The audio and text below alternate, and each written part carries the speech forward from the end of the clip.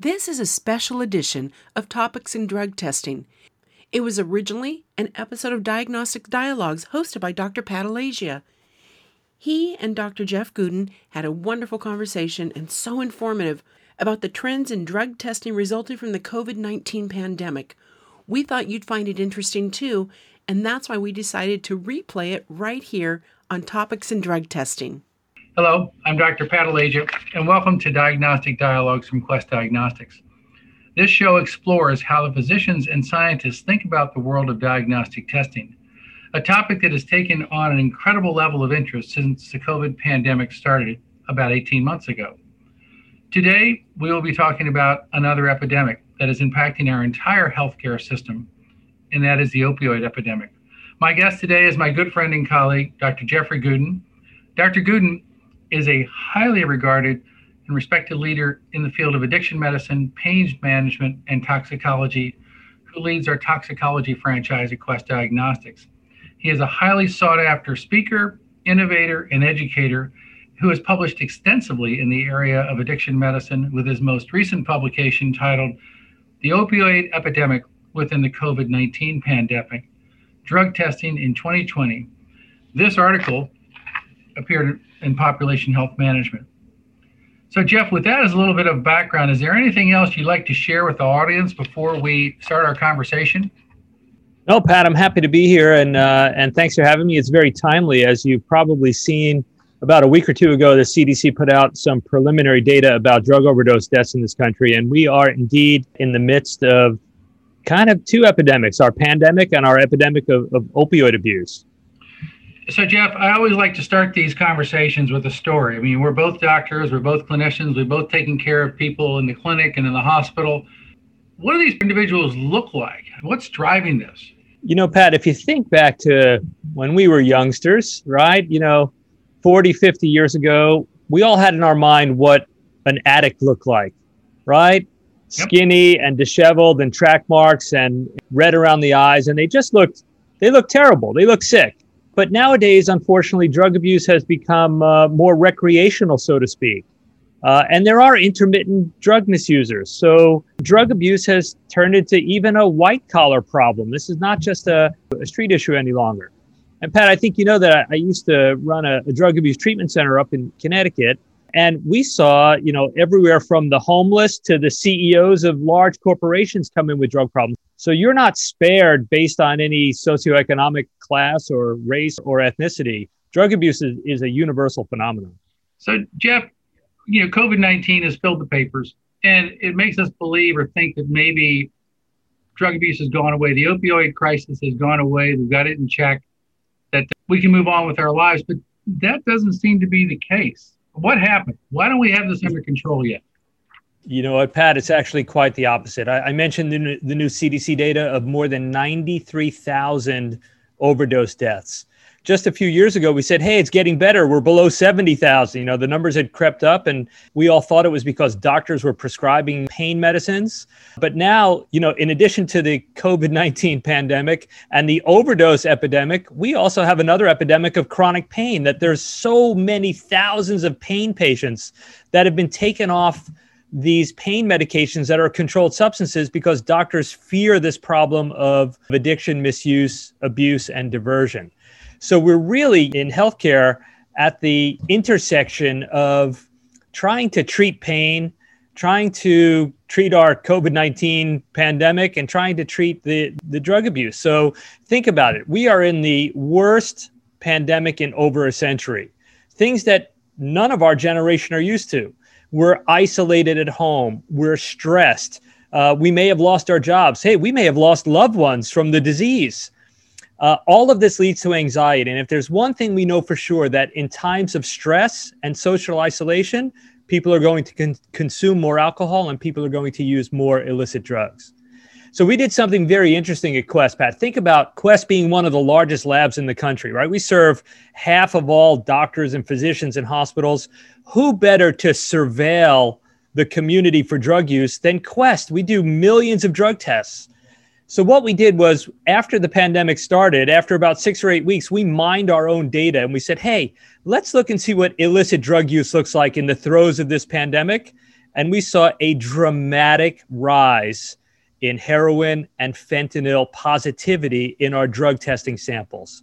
Fast forward now 6 months to a year later, and all of a sudden the newspapers, the Washington Post, the CDC is now starting to see the uptick in overdose-related deaths. So from a surveillance standpoint, Quest was a phenomenal source at picking up the early signs of our country's drug abuse problem. Unfortunately, we don't have an easy answer. Jeff, it seems as if this has come upon us. Is this a recent phenomenon, or is it, 10 or 20 years ago when I was actively treating patients and doing surgery, we didn't hear about the opioid epidemic, or we didn't hear about the drug deaths. Is this new? Pat, we could spend an hour talking about the history of opioid epidemics, which have happened throughout history. Think about how old morphine or the poppy plant is, right? If you're a Game of Thrones fan, they talked about the milk of poppy, right? You're talking about hundreds or thousands of years ago, right? So I'll take you back 200 years ago, 150 years ago. Think about the Civil War, right? If you think about when morphine was first crystallized, when they invented the hypodermic needle, then we get into the Civil War where they fought with bayonets and big gunpowder bullets. And people had these terrible traumatic injuries, and morphine may have been the most commonly prescribed medication back then. They used it for headaches, they used it for menstrual cramps, they used it before we understood the addictive properties. And if you remember, that took us out 40, 50 years till the government had to intervene and put all of these laws in place about opioids. Well, fast forward now to when the pharmaceutical company said, hey, you know what? Rather than these quick-acting, probably more addictive opioids, what if we develop a 12-hour formulation that releases more slowly? And yes, when patients took them appropriately, they were miracle drugs. I always say it, they revolutionized the way we treat cancer pain and really bad things. But the misusers realized early on that if they crushed the 12-hour tablet, they can have all the drug in 5 minutes, make it quick-acting. And if you remember, Pat, when you prescribe the oxycodone, like the Percocet or the Lortab or the Vicodin, those are 5 milligrams, 7.5 milligrams. Well, the 12-hour versions come in 20, 40, and 80 milligrams. So think about, you crush one tiny little pill, you get 15 to 20 times more drug than you were getting with what you and I used to prescribe. So the availability of pure prescription opioids in higher doses in those forms, did they cause the epidemic? Absolutely not. Drug abuse has been a problem for as long as we've had, plants and flowers and alcohol. But it did contribute to the problem because instead of going for street drugs, people said, hey, I can get a safe, pure form of a dose. I know what the dose is every time. It's consistent. I know what to use. And unfortunately, it did contribute to our nation's opioid epidemic. I don't think it caused it. I think doctors have really curtailed their prescribing. Like I said before, I think it's affected our pain patient population. But you go to most clinics now, most primary care doctors, they're not using opioids for headaches and fibromyalgia and ankle sprains, and even your oral surgeons after wisdom teeth extraction. Motrin or Tylenol, that's your primary drug. Yeah, hey, you need 2 or 3 tablets to get you through a few days. But the days of 30, 60, 90 tablets for acute pain of opioids, I think those are long gone. How did we miss it? We were trained to give pain medicine, dispense number 30, Percocet 2.5 or 5, no refills, okay, you're safe. And, then we had another set of drugs that came out. Obviously, we want to focus on keeping our patients comfortable post-operatively or post-procedure, or if they have bad bone pain from cancer or they're in hospice. It all kind of merges into the same kind of way of thinking. How do we miss it as doctors? We're smart. We're, on top of things. What is it that changed? So, Pat, I'll tell you, what I think has changed is technology in the form of prescription drug monitoring databases and urine or other matrix drug testing. So 2 of my colleagues, Nat Katz and Gil Fansulo, did a study, and I bet you it's 25 years ago now, just to date myself. One of these guys was head of pain at Harvard, and the other took over the pain center at Dartmouth, right? So not too shabby. Yeah. And these guys said, this is when urine drug testing really just was in its infancy. These guys said, we don't think guys like us need to adopt drug testing. We think we know our patients well enough. Well, they tested a couple hundred people in their own practice, and they found 40% Believe it or not, Pat, we find 50% these days, upwards of 50%, which we publish in our health trends data. I'll talk about that in a moment. But these two national, perhaps international renowned pain experts found more than 40% of patients in their own practice, when you drug test them, either didn't have the drug in there they were supposed to have or had another drug in there that didn't belong there. So how did we miss it? I think people are very nonchalant and don't recognize the dangers of drug mixing or using medicines the way they want to use them and not the way we tell them as clinicians to use them. For example, there's not a week that passes that somebody in my practice doesn't come back positive for a benzodiazepine that I'm not prescribing. And when I say, hey, you're on pain medicines, it's a danger for you to mix this sedative tranquilizer, this Ativan or Xanax or Valium with your opioid. Where are you getting it from? Well, when I'm stressed, I'll take one of my wife's drug X. Or when I can't sleep, my friend gave me some of his Ativan. You know, people don't recognize the dangers of drug mixing. And these people don't look like drug addicts. They're just normal people that think it's okay to mix their drugs. So I think between drug testing, so we're now able to monitor patients' compliance, and every state in the country now has a database that within 24 hours that you fill a prescription at a pharmacy, the pharmacy has to enter into the database the controlled substance that you received, how many tablets, who the prescriber was, how many refills, you know, all of the data. And docs in most states are mandated almost every visit to go on that database website and see where are their patients getting controlled substances. You know, at the start of developing these PDMP, prescription drug monitoring programs, they looked in Massachusetts, and I forget the exact number, but there were millions of tablets dispensed to people that were filling at 4 or more pharmacies. And we had to do away with that, this doctor shopping phenomenon. So now that we have a universal system of prescription drug monitoring in the form of a computerized database that we can check, now that we have higher level, more accurate drug testing, we're able to really keep our fingers on the pulse of our patients. So what do? I drug test my patients. Guess what? If you're behaving, you don't have anything to worry about. It's the misbehaving ones that usually put up a fight. But Jeff, you bring up an interesting point. The doctors I know, and also the nurse practitioners and the healthcare professionals, we're all trying to do the right thing. And from what I understand, the drugs are much, much stronger now than they were maybe 10 or 15 years ago. Even if I'm trying to do the right thing, is it still possible to get addicted? You know, Pat, I'll tell you what I tell most of my patients. Addiction is in the patient and not in the drug, right? They all want to know if one drug is more addictive than another. So I'll ask my patients a number of very point-specific questions. Are you a drinker? Yes. Okay, how much do you drink? Well, at the Christmas party, I have half a glass of champagne. That's a different story than, I'm good for 5 or 6 beers a night. Or, yeah, I'm drinking on most nights. Do you smoke? Okay, how much do you smoke? What are you smoking? And how long have you been a smoker for? Have you ever had a prescription pain medicine that gave you euphoria or made you feel good? I try to ferret out from my interview with patients, what is their propensity to misuse a drug? And if you have no risk factors, it is extremely rare for you to develop any type of substance use disorder from a prescription pharmaceutical.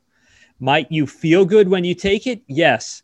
But it doesn't mean you're going to sell your house and your car and your cats and your kids to go out on the street and buy drugs. So the lesson that teaches is that every clinician needs to develop a skill set, needs to have some tools. Even if it's the 5-question tool, we called it the ORT, the opioid risk tool. A colleague of mine, Dr. Lynn Webster out of Salt Lake City, developed this 5-question tool. And it's brilliant. He picked the 5 most high-risk behaviors that go along with drug abuse, and you ask patients about those. Have you ever had a drug problem? Do you have a family or family history of drug abuse? Do you have any mental health disorders? Those kind of questions to see if there's any red flags. And if there's no red flags, you're at an extremely low risk. Not a 0 risk, a low risk. But we recognize you're at low risk, and maybe we'll drug test you once or twice a year. If you're at a medium risk, maybe we're drug testing you every quarter. If you're at high risk, you might be drug tested every month. But we have to treat patients individually. We have to stratify their risk, and we have to know how do we monitor them over time. So before I get into the hospital and health system opioid crisis question, how would you counsel me? I'm a doctor. I've got patients who have postoperative pain, and everybody has different pain thresholds. After a laparoscopic surgery, some patients may say, look, Motrin's fine. Other people might be in excruciating pain. I'm, compassionate caregiver in person. I don't want to see anybody in pain. How do I go about sussing that out? So, Pat, I'll tell you, most states now have acute pain prescribing guidelines. And the one in New Jersey was so stringent. Here's what it said.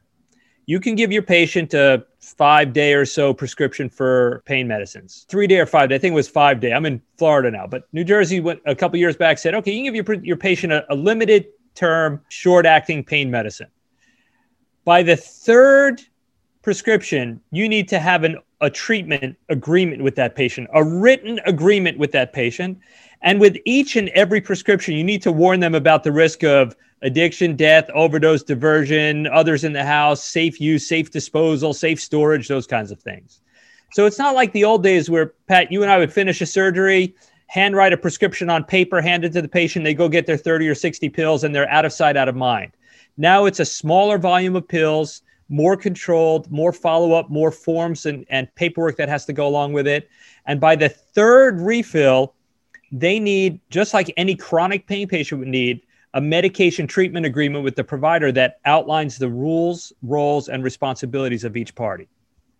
Okay, so that brings me into my next question. We're seeing a lot of consolidation occurring in the healthcare marketplace right now.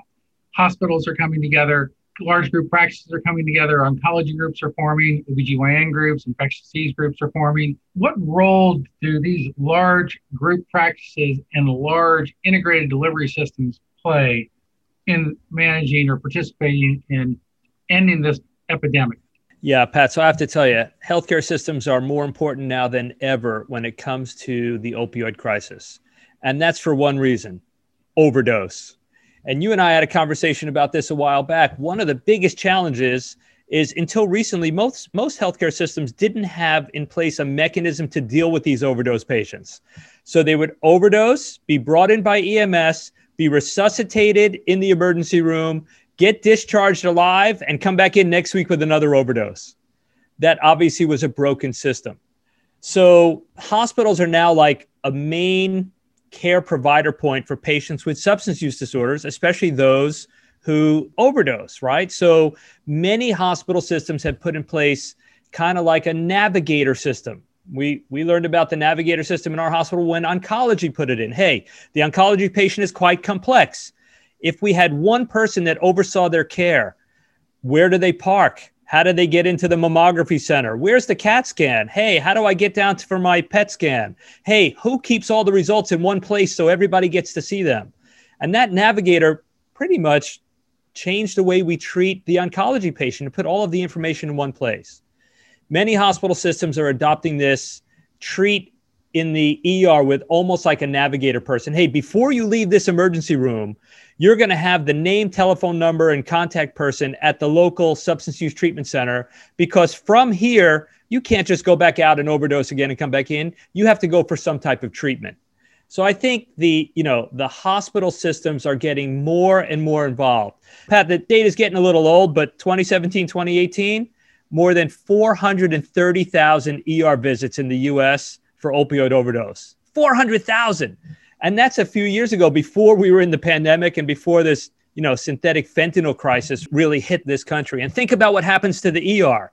You're there for appendicitis or fracture or migraine headache. Well, sorry, you can't come in. You have to wait till we clear some beds because we have a couple of overdose patients in there.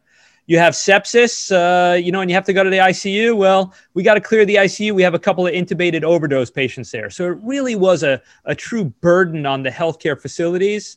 Now the hospitals are working so that social workers, patient care advocates, physicians, nurses, they all communicate with one system, and they can get that patient with an opioid problem to the appropriate facility for treatment. That's not the hospital. Sometimes it's affiliated with the hospital, but usually that's out in the community. So let me expand on that a little bit. You said earlier that 95,000 deaths occur, from addiction or opioid. And then you said over 400,000 emergency room visit for opioids. Are you telling me that 25% of the people who are coming into the emergency room are dying because of the lack of integrated care? Pat, I'd be willing to say there's 10 times the amount of of overdoses that happen in the community that either go unreported and patients survive because they keep breathing. They just eventually wake up, right? So listen, that's a pure guess, but I'd say you're talking about millions of overdoses, of which more than 400,000 4 or 5 years ago came into the ERs. It is just a tremendous community problem, no question about it. To pick up on the community issue, we now talk about integrated delivery systems. It's no longer my doctor's office, the ambulatory care center, and the hospital. It's integrated delivery. It's care management. It's using these navigators. How do you create those systems? And I'm going to ask you a little bit about, how Quest can help these integrated delivery systems with the work that they're doing. But give me a blueprint that you have in your head. Obviously, you're the expert. You've been doing this for a long time. You work in an academic medical center. You've had a big practice, on and on and on. How do you get your head around this? Because it's a problem that we haven't quite solved yet, and we need to solve, because as individuals who care, this is breaking your heart. So where do we go? Yeah, so Pat, I'll tell you, the first thing that comes to mind is, unlike almost every other medical specialty where patients come to you for help, some of these people don't want help. Yeah, hey, save me, give me my Narcan, right? And let me get out of here, because I don't want to go for treatment. I've been for treatment before. Who wants to be on methadone or Suboxone? I don't want to go through withdrawals. Or, if you think about it, I used to come to your office, you were a gynecologist, so I wasn't coming to your office, but, a woman would come to your office and, hey, I want your help. I need your help. They come to my pain center. Hey, I want your help. I need your help.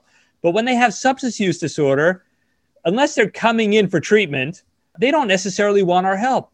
And unfortunately, think about, you're poorly controlled. Where compliance is a problem. Compliance is a huge problem.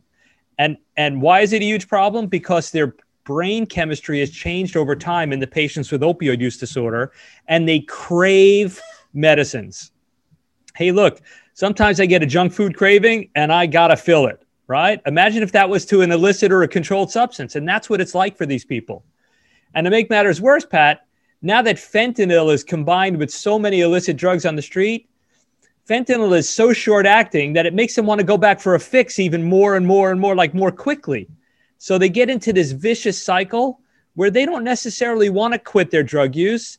And then go to any substance use treatment center and you will find, 50, 60, 80, 90% recidivism. It's a hard disease to treat, because even when these people get on the right track, the minute that their stress, their anxiety, their depression, their family crisis hits, they turn right back to their drug of choice. It's a very difficult problem to address. And I think healthcare systems are in a great place to do it. I think Quest is a great partner, because I'll tell you, in 25 years of pain management, you cannot keep somebody compliant unless we have an objective tool to know what's in their system. And the only objective tool that I know of to know what drug you've taken is drug testing. Hey, I can go on the web and look up your prescription history. It doesn't tell me about your wife's medicines that you're taking or the drugs you're buying on the street. I need to know what you're taking. And then for me, the only way to know that is drug testing. The science of drug testing, the toxicology of drug testing has gotten so much more precise in recent years. We could test down to the picograms of blood in your system. Hey, we have tests for alcohol now. The breathalyzer picks up only a few hours. We have other minor metabolites of alcohol. We could tell you 3 or 4 days worth of alcohol consumption, 3 or 4 days later.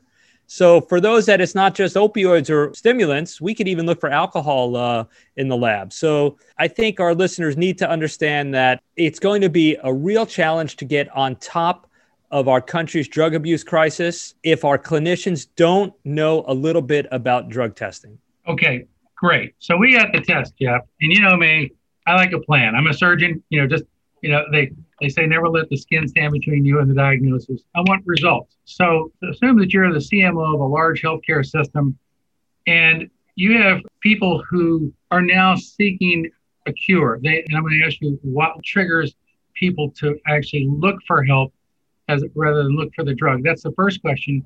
But now they're seeking a cure. They want to get better. The trigger has gone off. Now I'm going to ask you the same question I asked Dr. Racky about the MS Center. What kind of coordinated care do you need to develop, and where does testing come into that? So if you're talking to me in terms of designing that system that's going to care for the people who are seeking care? What does that look like? I'll give you a quick rundown. Most hospital systems have figured it out already. They need a partnership with drug abuse treatment centers in the community, because most hospitals don't have the facility or the staff on site to handle this problem. So there has to be a two-way communication with a reliable drug abuse treatment center. That drug abuse treatment center has got to provide acute care and chronic care. They need to provide detox in the form of buprenorphine, which most people know of as Suboxone, or methadone. They need to provide maintenance for these people that require maintenance substitution therapy. There has to be rapid access to intervention and treatment. You cannot let these people go back on the streets for weeks or months at a time. You have to get them in. You've got to educate your entire staff, maybe even have policies and procedures surrounding opioid prescribing that's consistent with state and federal guidelines. You need to make sure that you're offering some type of opioid or controlled substance education to your clinicians and your nurses in-house. You need to make sure that your clinicians know how to access the prescription drug monitoring database. I'm a faculty professor at University of Miami now, Pat, and when I go into the EMR, I can click one button that connects me to eForce, which is Florida State's prescription drug monitoring program. The university has made it easy for me to check and see what prescriptions a patient's getting on the outside. So I think the hospital systems have got to sit down, put a committee together and say, look, let's take these 10 bullet points that Dr. Gooden just highlighted and let's put them into action. We need to do this for our system. Sounds like a heavy lift, but it's an important lift because, again, you're having people come into the emergency room in extremis. We're helping them recover, and then we're saying, let's see what we can do to get you better.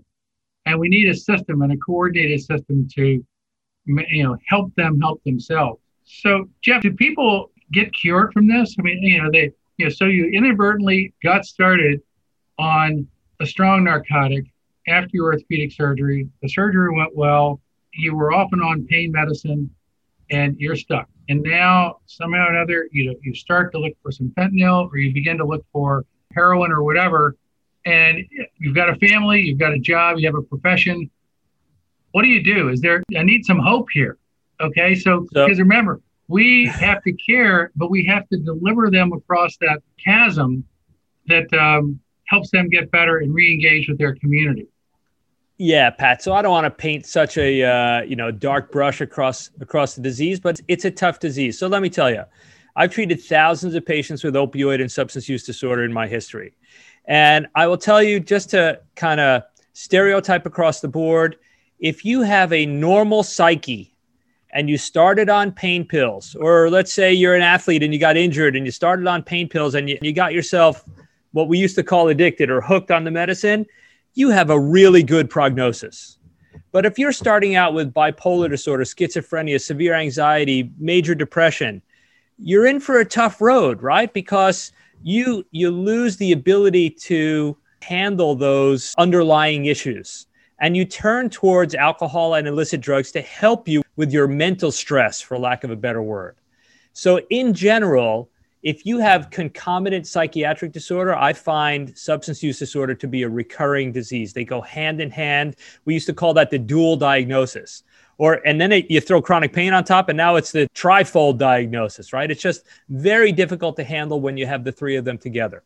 So what you need to do is have a good team of mental health professionals. Patients are maintained on whichever antipsychotic, antidepressant types of medications they need. And they're maintained sometimes even long-term on methadone or buprenorphine. If you stay in treatment, you have a good counselor, you go for your therapy, you stay on your medications, you can live a normal lifestyle without returning to misusing drugs. I've seen it thousands of times. Unfortunately, there are patients whose psych disease gets the better of them and they continue to revert back to these illicit drugs where, despite a great team effort, we just haven't been able to capture their disorder. We just don't have either the science or the technology to be able to do that yet. Okay, so Jeff, being my normal charming self, how do we do better? Because what we're doing right now seems to be managing the problem better. We understand the problem better. Doctors are being trained differently. We understand the impact of this, but we're at the tip of the spear. We have the test, you have the experience, we have the intellectual capital. Do we have the will to really address this? And what does that look like? You know, Pat, it's such a multi-pronged approach. But if you think about it, the major, and CDC just reported, right, the biggest offender for overdose deaths are synthetic opioids like fentanyl, which are pouring across our borders. They're coming from Mexico, it's coming from China, coming from the Middle East. They are synthesizing fentanyl, and it is just an extremely lethal drug, 100 times more potent than morphine. So I think what we need to do is government has to work on controlling the influx of these illicit drugs, and it is not easy to do by all means. Second of all, I've met with our town, and they were totally against drug testing students, but come up with a way that doesn't penalize the student with any legal ramifications. Hey, all we're looking for is to intervene early, because we know if we intervene early, we can save lives. But the parents were against drug testing, and there's a lot of reasons for that. And I know we can't enforce it, but I think if you're a pediatrician and you see adolescent patients, if I was a pediatrician, I'd want to incorporate drug testing into my practice. If I was a school nurse, I'd want some system of drug testing. Heck, the athletes, if the coaches think that these kids aren't smoking pot and popping oxys or Vicodins for their pain, they're wrong. We got to open our eyes and recognize that if we could detect drug misuse early on in our younger patient population, we may be able to stop it from advancing to that point. And also education, Pat. Think about if you're, I want to use the word dumb because I can't think of another word. If you're dumb enough to take a pill at a party that somebody says, here, chew on this, you might die. You need some education to say, look, you cannot take any substance that you don't know what it is, and opioids are killing people. Don't even try it. Just say no. Let's go back to Nancy Reagan. So when we look at this, Jeff, we both have the opportunity now to work at Quest Diagnostics. You know, you're an anesthesiologist, a pain management specialist. I'm an OBGYN, a surgical specialist. How does Quest and how does testing fit into this whole paradigm of drug addiction, drug management? What do we do, or what on a daily basis to help? Because I know you're doing a lot of great work here. Tell me a little bit about that work. Yeah. So, Pat, Quest Diagnostics has a full team of specialty representatives just for prescription drug monitoring and toxicology across the country. They call on doctors every day to help educate them about drug testing. What does a rational drug monitoring protocol look like? They're helping our healthcare systems get set up from a drug testing standpoint. You know, I look at Quest as kind of one of the good guys, as an industry steward. Every year we put out a publication called Health Trends. You could look them up for our drug monitoring division. It gives you some insights into what do we find. And when we look at our hundreds of thousands or millions of drug samples every year, what's the positivity rate for benzos and opioids and combination therapies and heroin, and where are they popping up, and what are the age demographics? We just published, I think you mentioned in the intro, a paper a few months back about our fentanyl and heroin positivity after the start of COVID. I have a poster coming up at one of our national pain meetings in a few weeks that looks at the sensitivity of point of care testing versus what we actually do in the lab with definitive drug testing. And it shows that although point of care is a good first step, it's certainly not sensitive enough to pick up the majority of drugs that our patients might be using. So you need to rely on a lab or some highly complex laboratory method to give us good results. So I think Quest has really been a good partner to clinicians on the front lines, to healthcare systems, to help them set up their infrastructure to be able to detect inappropriate drug misuse so that we could address it early and hope prevent some of these unfortunate overdose-related deaths. Okay, so Jeff, as I'm hearing you, it's more than just a test. And you and I talk about that. You have a test with a plan that requires a lot of commitment, a lot of will, and a lot of support. But also, I would venture to say, using the intellectual capital that we have at Quest, and certainly you being one of the leaders of that with your team, we can begin to address this head on. And I think we are addressing this head on. So as we close up here and finish our conversation, what are the 2 or 3 points you want to leave the audience with? I mean, what do you want them to take home and tell their friends and their colleagues? You know, Pat, I touched on this a little bit. I think clinicians are still getting a bad rap. I mean, doctors on the front line, hey, all we're trying to do is take care of patients. And there are some patients, I work in a pain center, that literally have failed every therapy and have miserable disease and terrible pain. They don't have cancer. What does that mean? They're going to live a long time with their miserable disease and their pain. Sometimes it's necessary for us to use opioids. I heard this term and it just stuck in my head a couple decades ago. They're good medicines and bad drugs, right? Yeah. Opioids are good medicines if you need them, but they're bad drugs if you don't need them. So stop picking on the clinicians for prescribing opioids. As a matter of fact, everybody quotes the CDC guidelines about opioid prescribing. I think they were written by a bunch of anti-opioid, non-practicing clinicians. As a matter of fact, the Department of Health and Human Services task force came out and said, look, be careful following the dosage guidelines for CDC. Even AMA just came out with some statement about that it could be hurting patients, this guideline that CDC put out, which basically said, hey, if you're going to use opioids, use really, really tiny doses. And, I agree we needed some change to the overprescribing that was going on out there, but don't chastise your physicians because they're trying to take care of patients with really bad issues. Number two, if you are a clinician, never, never, never be afraid to ask your patients about drug and alcohol use. If you don't ask, they won't tell you. And if you have any challenges at all, ask them to pee in a cup. We have saliva swabs now. You can't make pee. You're embarrassed. You don't want to give me urine. Here, we have saliva swabs at Quest. Hey, you really don't want to do anything? We could take blood if we had to. It's not the best medium, but we'll take it. And then for the healthcare systems, you have to put a team in place to address this challenging group of patients with substance use disorder. They are not going away. As a matter of fact, they're growing year after year. Wow. So to summarize, stop picking on the docs, or the healthcare professionals. They're doing their best, but also make sure that they're accountable. We got that. Ask about drug and alcohol use. They may be uncomfortable conversations, but they're essential conversations. And then the way you attack this opioid epidemic is through team-based care. I have that right, Jeff? I couldn't have said it better, Pat. This was fantastic, and I appreciate you asking me to join you today. Okay, so we just had the opportunity to visit with Dr. Jeffrey Gooden, who's a pain management specialist who leads our toxicology division franchise at Quest Diagnostics. We're going to be wrapping up here for Diagnostic Dialogues. And again, I'm Dr. Pat Alagia, your host today. And if you want to hear more interviews with our conversations with our franchise leaders, tune into Diagnostic Dialogues. You can get it on your local podcast stations. Thank you so much again, Dr. Gooden. Thanks, Pat.